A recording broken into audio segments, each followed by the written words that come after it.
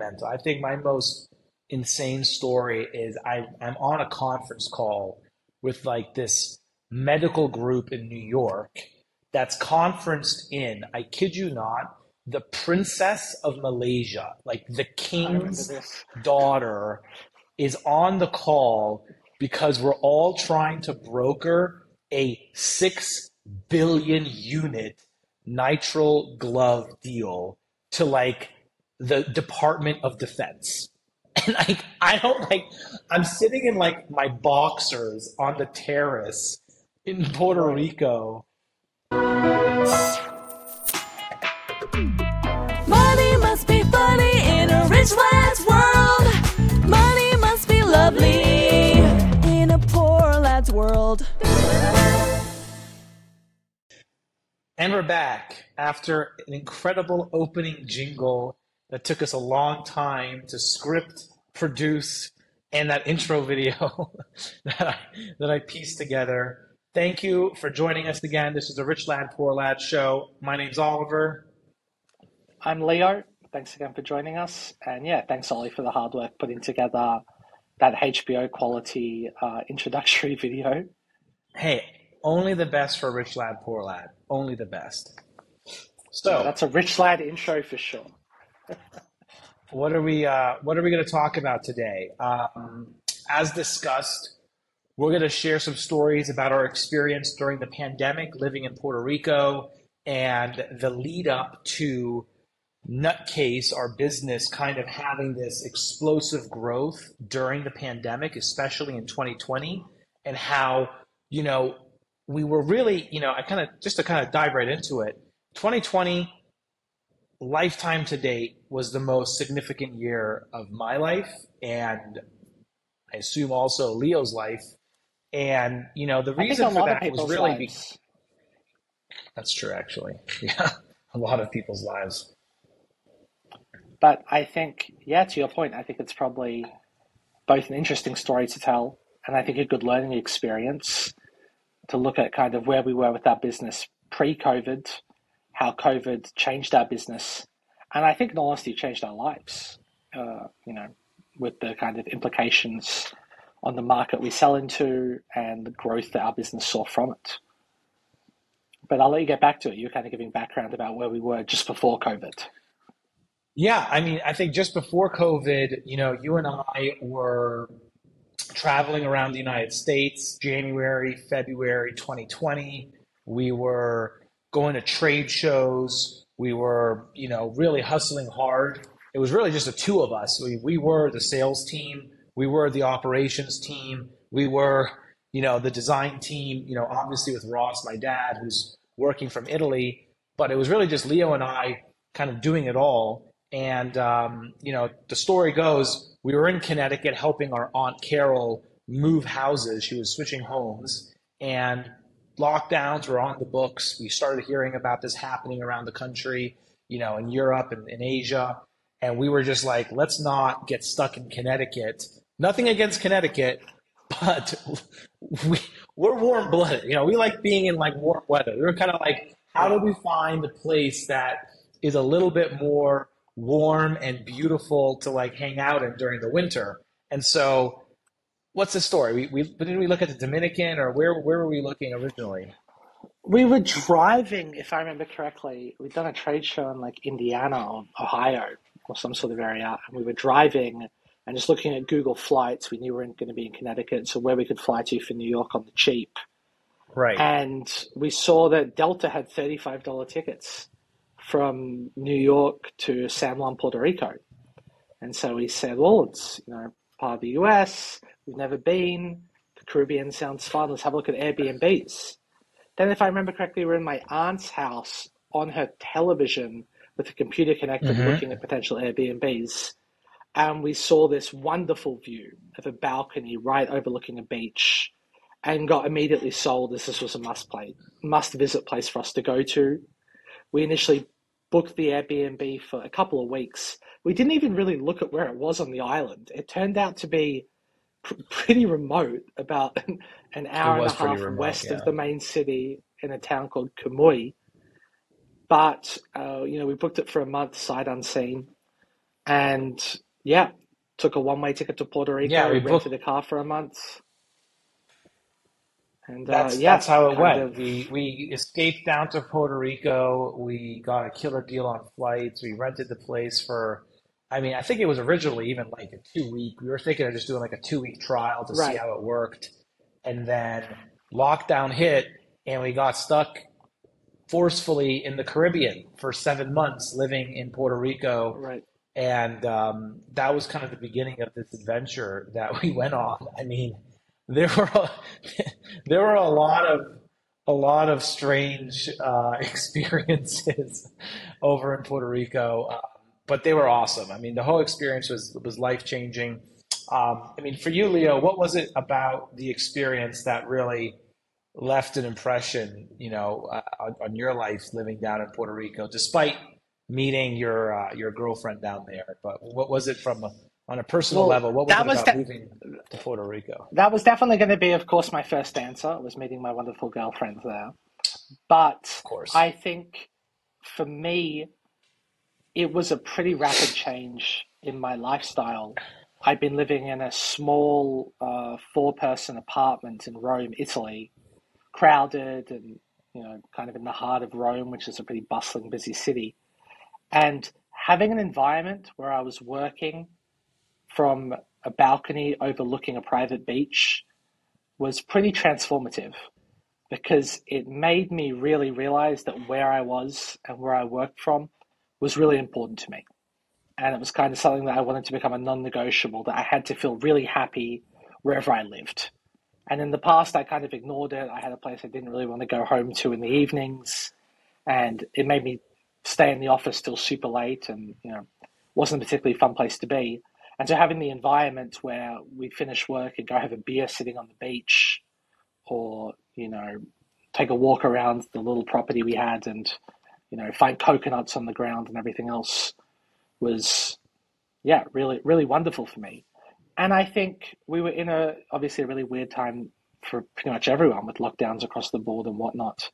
And just having space, which I know a lot of people at the time didn't have, was really a blessing because it also made me aware that I don't really want to live in a cramped spot, even though I live in an apartment, but it was really important to have a balcony and some amount of access to just having a bit of a view and just being in a really pleasant place was, definitely kind of changed my perspective on a lot of things. How about you? Yeah, no, that resonates with me as well for sure. Just to provide context to the audience, we weren't balling out in some like Pablo Escobar villa. We had a really nice setup, but it was like $1,000 a month rent, top Right. floor of this little villa on the beach. We'll try and throw up a couple photos later in post production, but Power went yeah, out a lot. it was a very humble little villa that had definitely a lot of leakage and power outages. And, we lost the three MacBooks over the pandemic while we were there. May they rest in Yeah, peace. short circuited. Power outages, yeah, fried our batteries. I mean, we were probably the best customer of the local Apple store there that summer in San Juan. The little reseller that was fixing our devices every other week. Um, but yeah, personally, I think I'd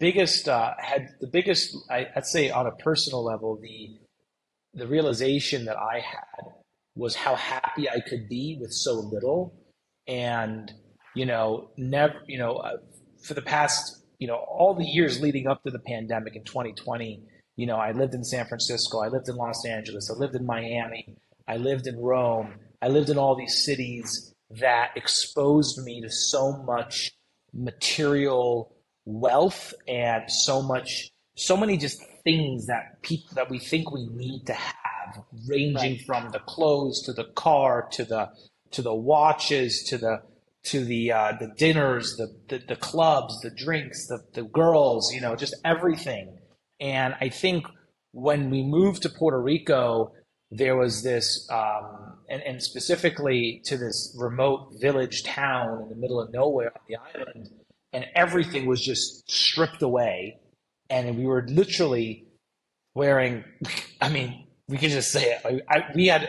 We luckily went to Marshall's just by happen chance the day before we flew out from Right. Connecticut, and we picked up like one pair of shorts each, being like, "Oh Right. yeah, no problem. We'll definitely pick up some more shorts in Puerto Rico." And I had one pair of gray sweatpants shorts. You had another pair.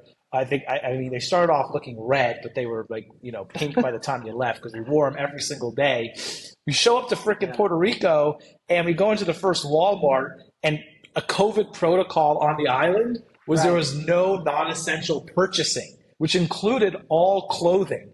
You could not Right. buy you could not buy a bathing suit and a pair of shorts in Puerto Rico for like at least five. It was at least 5 months before we were able to like upgrade our wardrobe. So back to what I was saying, we just everything being stripped away. I mean, we were living like monastic people. I mean, it was literally the same white t-shirts, the same shorts every single day for months. We were eating beans, rice, and eggs and burnt Right. barbecue due to Leo's Chicken. cooking every single No, day impossible. for 6 months.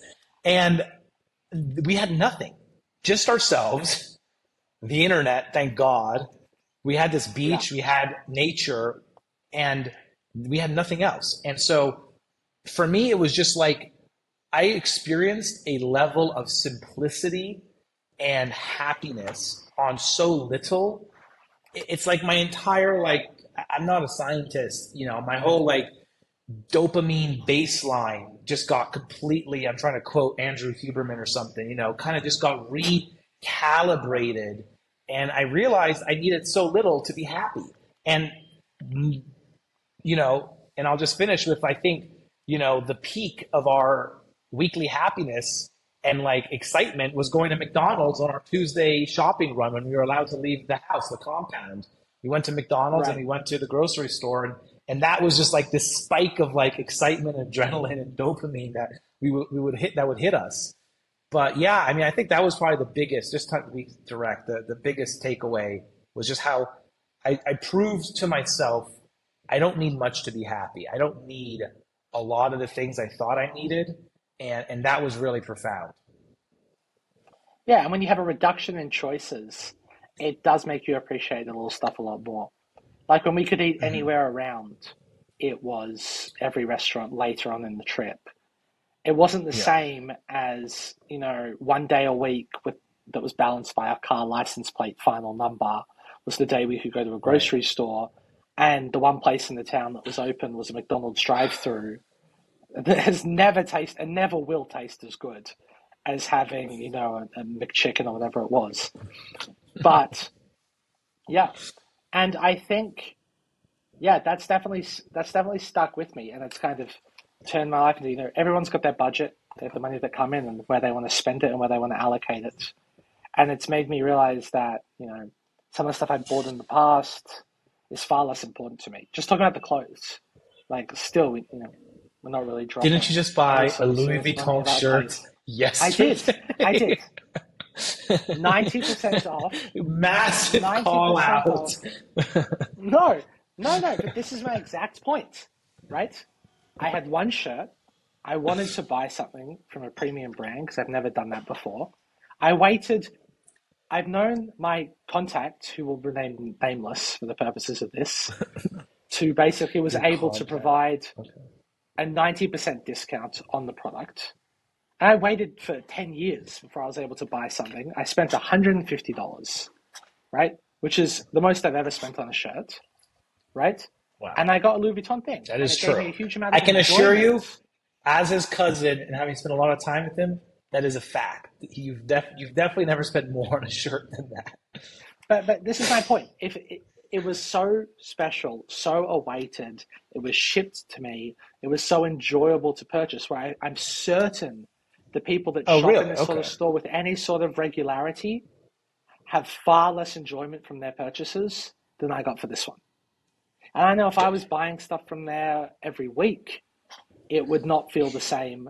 It was like the McDonald's that we could have once a week because it was the only option. This was the only thing. Looked forward to it. And it was, a huge gratification to get in the end.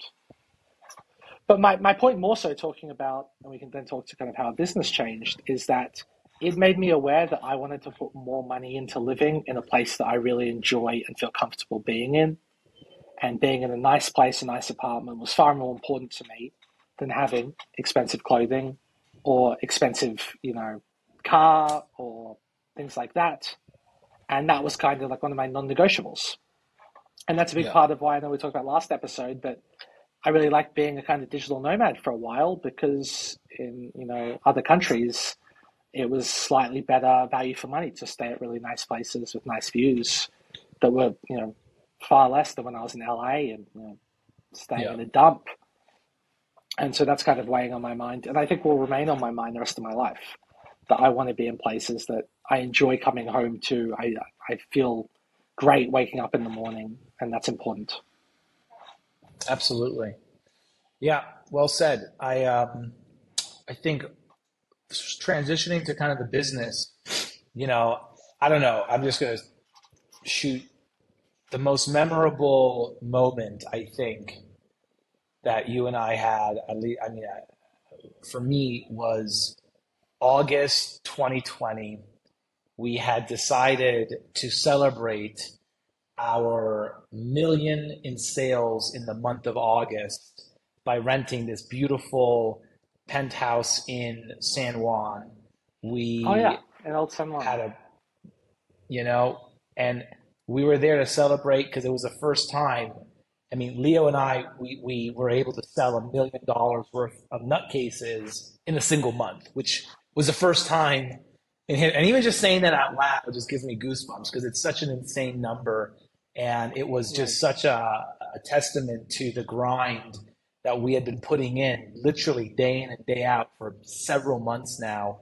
Do you want to just tell the story of how kind of we kind of how things went right when we got to Puerto Rico from a business perspective? And then we can kind of I think we transition. could take a step Share back. more. That the business was a K-12 accessories company, laptop sleeves, bags, iPad cases, Right. things of that nature.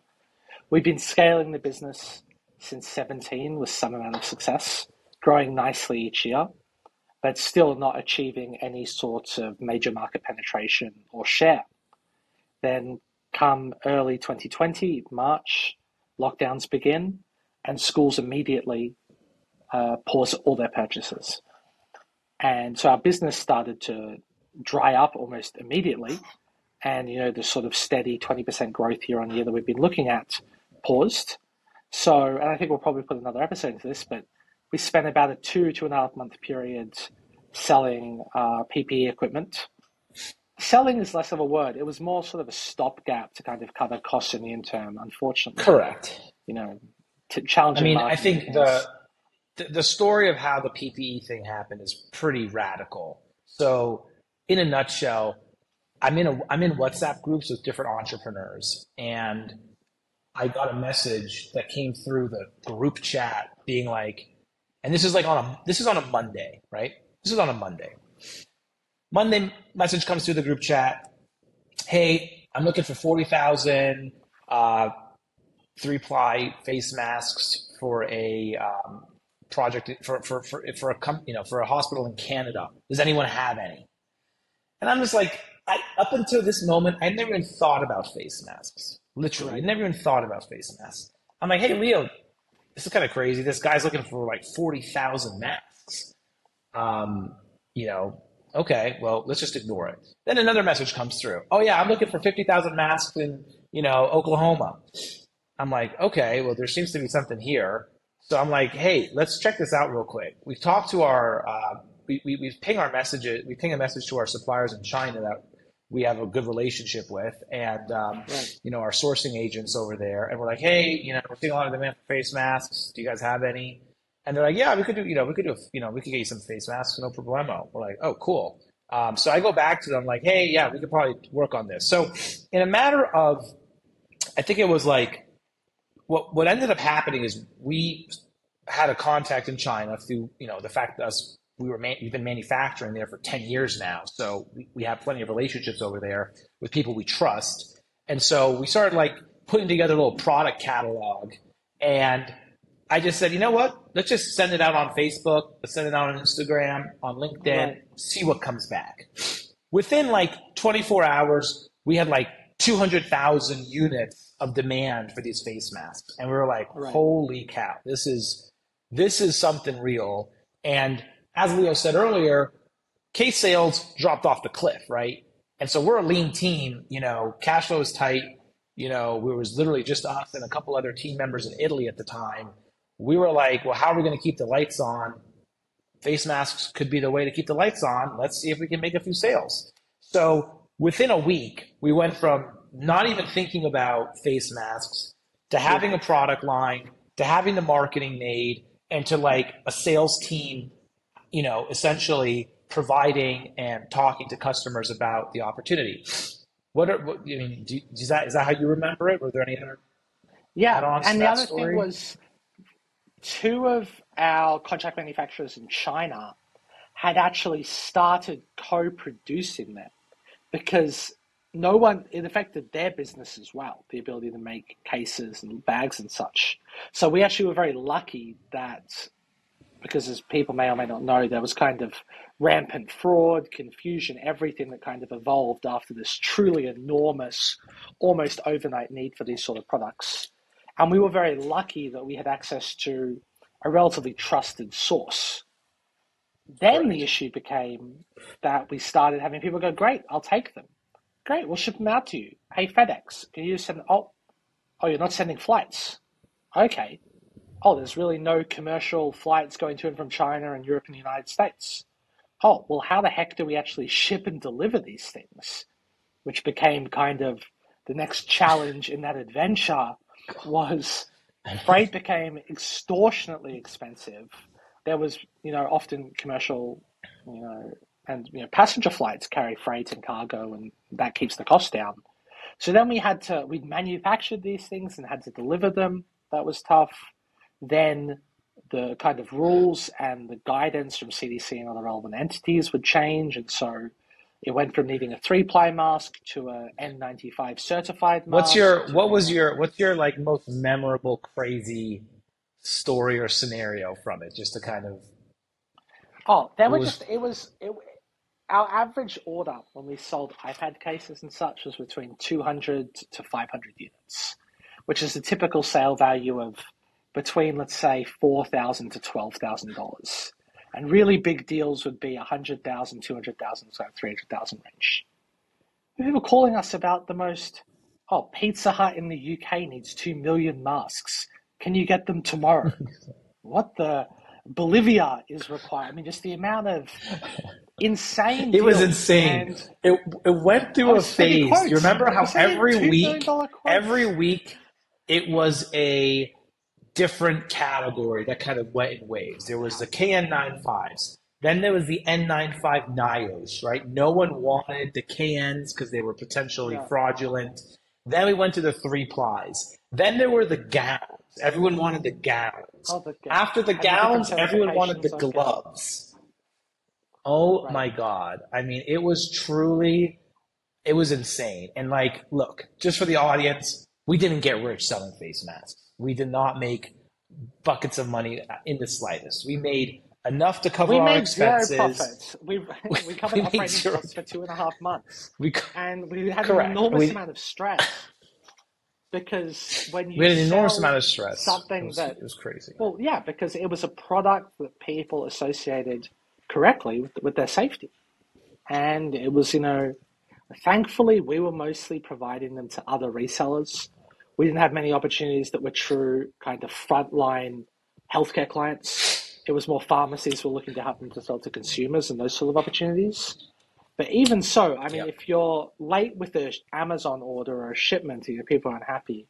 If you're late with something that people think, is going to protect them and their loved ones, that's a whole nother level of intensity and kind of customer support and managing expectations and orders getting cancelled and uncancelled and cancelled again. And it was really completely wild. It was mental. It was truly mental. I think my most insane story is I'm on a conference call with like this medical group in New York that's conferenced in, I kid you not, the princess of Malaysia, like the I remember king's this. daughter, is on the call because we're all trying to broker a 6 billion unit nitrile glove deal to like the Department of Defense. And like I don't like I'm sitting in like my boxers on the terrace in Puerto Right. Rico, and I'm just like trying, it's like it was just one of the most insane situations. We did not close that deal, and the majority No. of all these big opportunities fell apart. And I mean, there was that one guy who's like, "We've got the stock. I got my brother. He's gonna get in a truck. He'll rent a U-Haul. You say Oh go. yeah. I've got my brother. I'll pay him 5 grand. He'll drive from California to New York today to make the delivery. Let me know. I will make it." I mean, it was just like the stories were just insane. And thankfully, like we It said, we were able shifted to so break even. quick. Yeah, We but it didn't have to shifted lay so quick. anybody off in the company Yeah, either. And that was a amazing. huge, that was like honestly the real value of having been able to do the face masks during that time. But it was just a wild, it was like the Wild West, and it was just insane. I mean, yeah, it was just mental. And But all the brokers. um, It became, we at least were working with our, factory, basically selling them to potential, buyer to seller, relatively basic transactions. Then shipping got more and more challenging. That then it became a matter of people only wanted to buy product that was physically in the US or within the oh EU or god, the United Kingdom.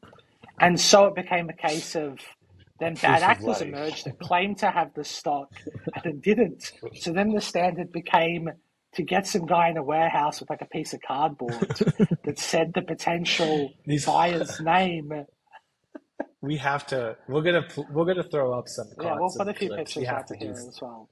the proof of life videos. They were like these hostage videos of like dudes in masks holding up the newspaper, showing the date on the newspaper, and then Yeah, panning out to the warehouse full of products, and then having to like open them. I mean, it was mental.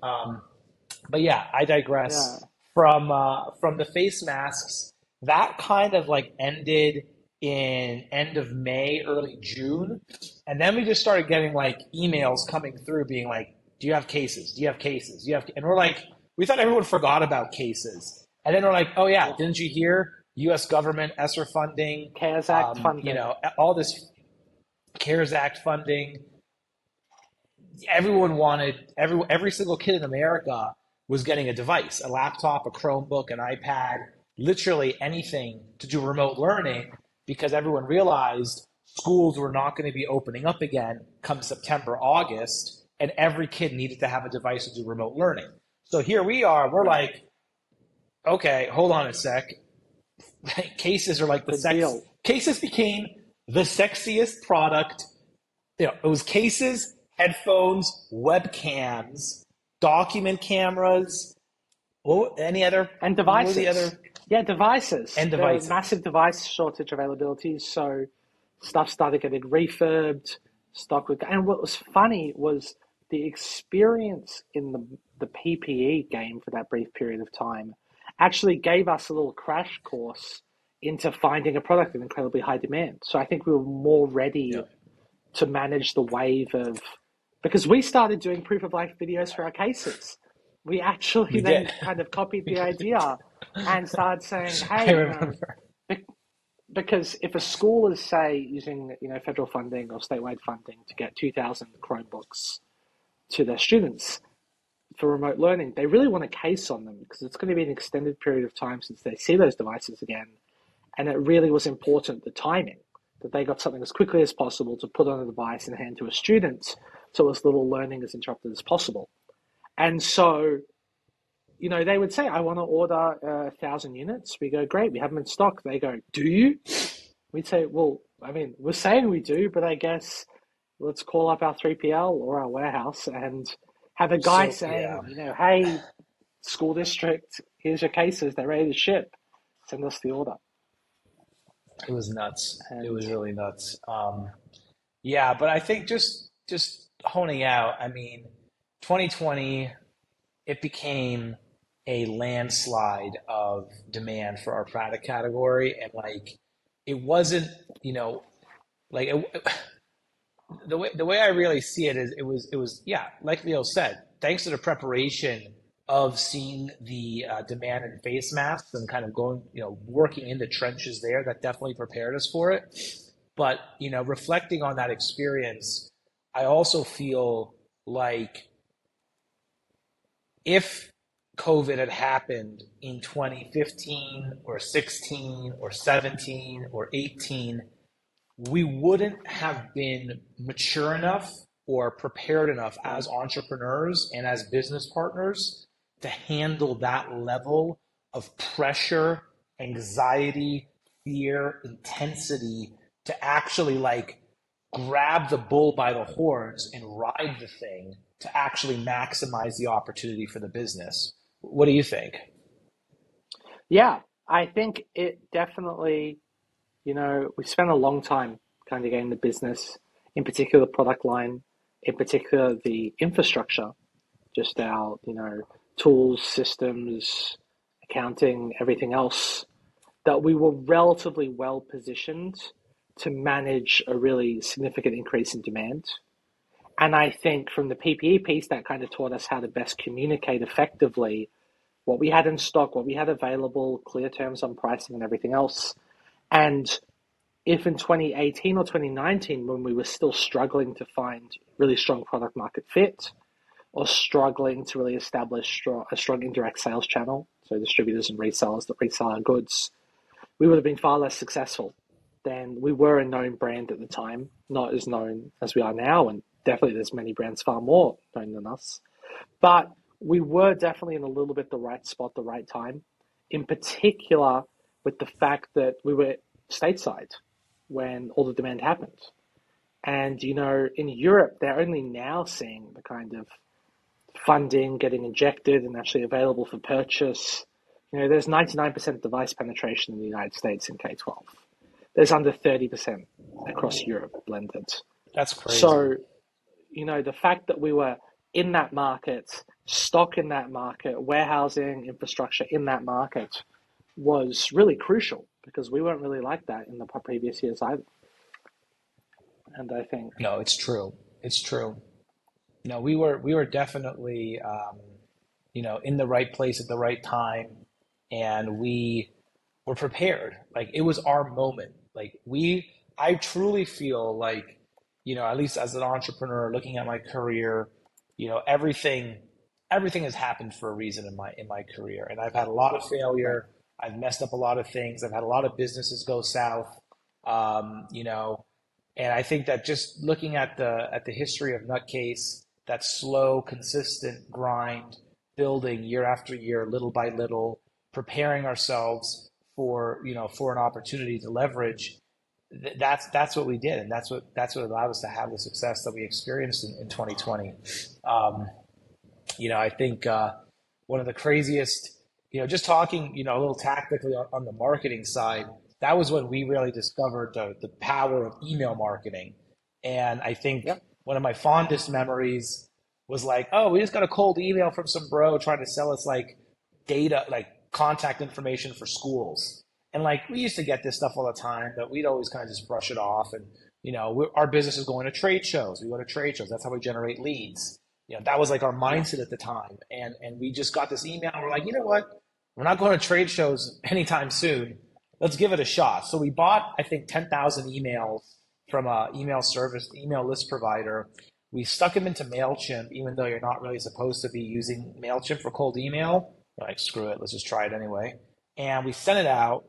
We sent an email out that was just kind of like a generic email, like, hey, this is NutCase, we're making cases. If you want a free sample, click the link, fill out the form, let us know. And we had like 100 people respond to that email, yeah, it filling out the popped. It was form. wild. We're like, where do we buy more of these emails? And so like that Yeah, became our marketing strategy and for the entire summer. that was the output, or rather the volume of inbound leads that we get from like 3 to 4 trade shows. And we don't have to Correct. fly, set up a booth, talk. We just clicked a button. Honestly, that was our Mhm. first ever really successful digital marketing. We'd kind of run the business a little more old school with in-person trade shows, putting calls in, stuff like that, and seeing kind of a digital investment pay off so quickly, it was kind of eye-opening to us. Also, just the Yeah. engagement was really good. Even the people that didn't were interested, we had very low on subscribe rates because I think we tried to be pretty creative in our content and copy and Right. sort of veer away from really generic I mean, product-focused let's be real. emails. And I think the truth is that this was also the moment, right? I mean, we've seen at least over the right, past 2 years now, pretty steady decline in engagement from email because I think people are burnt out, right, at least in our category, from getting so many freaking emails. But COVID, shortage of devices, shortage of cases, combined with a juicy email being like, "We've got cases." I mean, it was like the pop, and that was one of the big levers that allowed us, for those wondering, how did we actually grow our business? The way we grew our business in 2020 was really, having a high demand product, obviously, having stock availability and a supply chain that could actually make the product, and then combining that with really consistent email marketing for like 6 months straight and combined with our channel partners, which I think we could have a whole episode dedicated to channel sure, partnerships and how we work with the channel. But the channel essentially means we have these authorized resellers who are IT vendors. They sell all sorts of IT products, and they have huge books of business, right? So instead of NutCase trying to hire a team of 100 sales reps to grow our company, we can right, essentially kind of outsource our sales to these value added resellers that do have, tens to hundreds of sales reps that are all selling similar products into schools as well. And so once we started sending emails out to the channel and doing kind of email marketing, but to the sales reps in these resellers, and they have customers that need cases, and that's kind of how the snowball grew as well, as I remember it. yeah, definitely. I mean, I think there's definitely it's given us a few of the topics to really dive into for future episodes as well. But I do think you're For right that sure. we kind of a lot of our growth was identifying the most effective marketing channel at the time. Something else you didn't touch on was just with everyone going remote and everything else, email kind of became the sole way. We're not calling people cell phones or anything. So how do you get in front of people? You can't call them. It's You true. can't, we never really did direct mailing, but you can't direct mail them. So people are paying more attention to email and everything else. And, strong product category identified the best, I guess, methodology to market. And we also had very specific content I thought that was good as well. We knew lead times were critical. So we built content around lead times. And we adapted, I think, faster than maybe some of Proof the of life other people in the videos too. space. Yeah, that kind of addressed, you know, the concerns. And I think that if we got into that situation again, I think that's the most important thing I do is step back if we find ourselves in a really high demand area and look at what's the most effective way to communicate what people need to hear, what channel, and just go super deep on that channel and Yep. be really crystal clear with our lead times, pricing, and marketing materials. We only really started doing product PDFs, product info sheets that had clear summaries, stuff like that was all Right. really good as well. But we've never really done that much in the past. Remember Yeah, Fabian? Fabian, shout out Fabian. Guy cold calling Shout out out to of Puerto Fabian. Rico. I'm on the beach having a beer, and these two Puerto Rican bros He just rock walked up. past. They're like Yeah, 18 years old. They're like tattooed, hanging out. Nothing against tattoos, but just I don't know. There was just these two dudes that rolled through and sat down with me. We had a drink together, and I was like, "Hey, do you guys want to make some cash?" And they're like, "Yeah. Well, can you speak good English? Can you cold yeah. An call for hour us?" And so we later, literally we set have the up a guy with the little. headset. We had the guy with the headset on the terrace doing the cold calls with us, just outbounding. And that was kind of when we started getting into cold calls too. That was another whole kind of lead gen strategy that Yeah. we've been experimenting with over the years with relative success. But that was a wild experience doing the cold calling Yeah, I forgot from Puerto about Rico Fabian. too. man, we really, and like knowing what we know now with like how much training we try and give people and support. I mean, he got Yeah. like a one paragraph script and just like a list of Yeah. schools. And he got through, we got a few deals off that, believe it or not. He made some I money. think we did. I don't think his buddy ever did it, but God, I haven't thought about that in a minute. It is enjoyable to recollect like this because you do forget sometimes how far we've come and kind of how much we've Oh learned my over the God. past few years as well. Absolutely. Yeah. It was a journey. And then, towards the tail end of the pandemic of 2020, we wrapped up, ended up going back to Italy for a few months to work from there, Yeah, and then signed a lease in Miami Beach and moved to Miami in 2021. which was a vibe First in time and I of ever signed a itself. lease for a year in my life. Only time I've Miami ever signed a 2021. lease. Yeah. Exactly.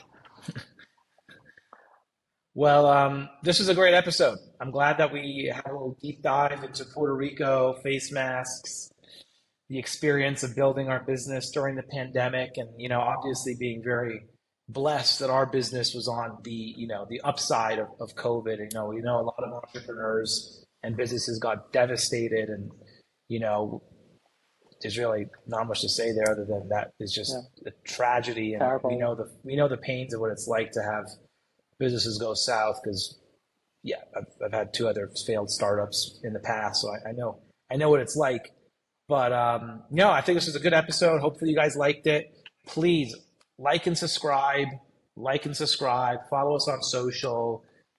I'm still getting used to the shout outs of what you do at the end of the YouTube video, but that's, I think, the main metric is like and subscribe. Leave a comment as well. Leave a comment. But thanks for watching, guys. Absolutely. Thanks for listening. Let us know if you're ever heading out to Puerto Rico. We'll give you some recommendations. Until next time, over and out.